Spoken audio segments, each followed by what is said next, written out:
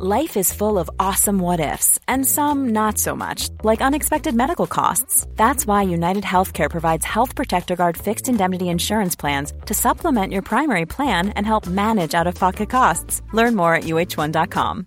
This is Paige, the co-host of Giggly Squad, and I want to tell you about a company that I've been loving, Olive & June. Olive & June gives you everything that you need for a salon-quality manicure in one box. And if you break it down, it really comes out to $2 a manicure, which is absolutely insane. It's also so easy to get salon-worthy nails at home with Olive & June. The difference between how your nails used to look when you did them yourself and now with the Mani system is a complete game changer. The best thing about Olive & June, too, is it's a quick dry. Dries in about 1 minute, lasts for 5 days, and full coverage in up to 1 to 2 coats. Visit oliveandjune.com/perfectmani20 for 20% off your first system. That's oliveandjune.com/perfectmani20 for 20% off your first system.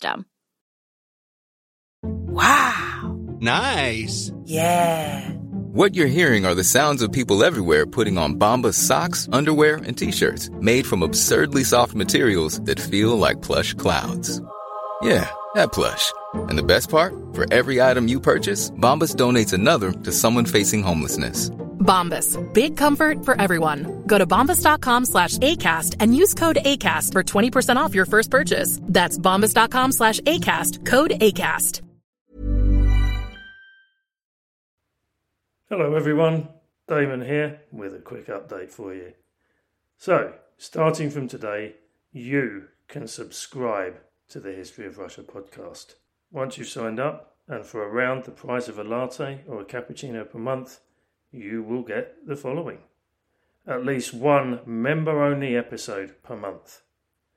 General release episodes at least 1 week earlier than normal, and the first one, The Prince Part 2, is available now. A written transcript for each episode. Exclusive membership of the Boyar Duma, and a chance to decide the subject for a future episode, plus you'll get a shout out on the podcast. And finally, all episodes on the subscription service will be ad-free forever. Okay, Damien, that sounds great, but what do I need to do? Well, if you tootle along to the podcast website, historyofrussia.net, you can just click on the membership page or the Patreon logo, and that will take you through to Patreon, who hosts a subscription service, and the rest is really easy to sign up.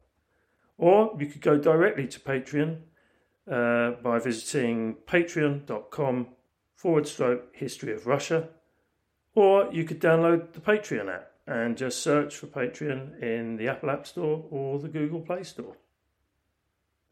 So I'll see how things bed in over the next couple of months, and then I'll take a look at what else I can offer in terms of membership. Okay, there. I hope that's nice and clear, and that you'll join me in this exciting new chapter for the History of Russia podcast.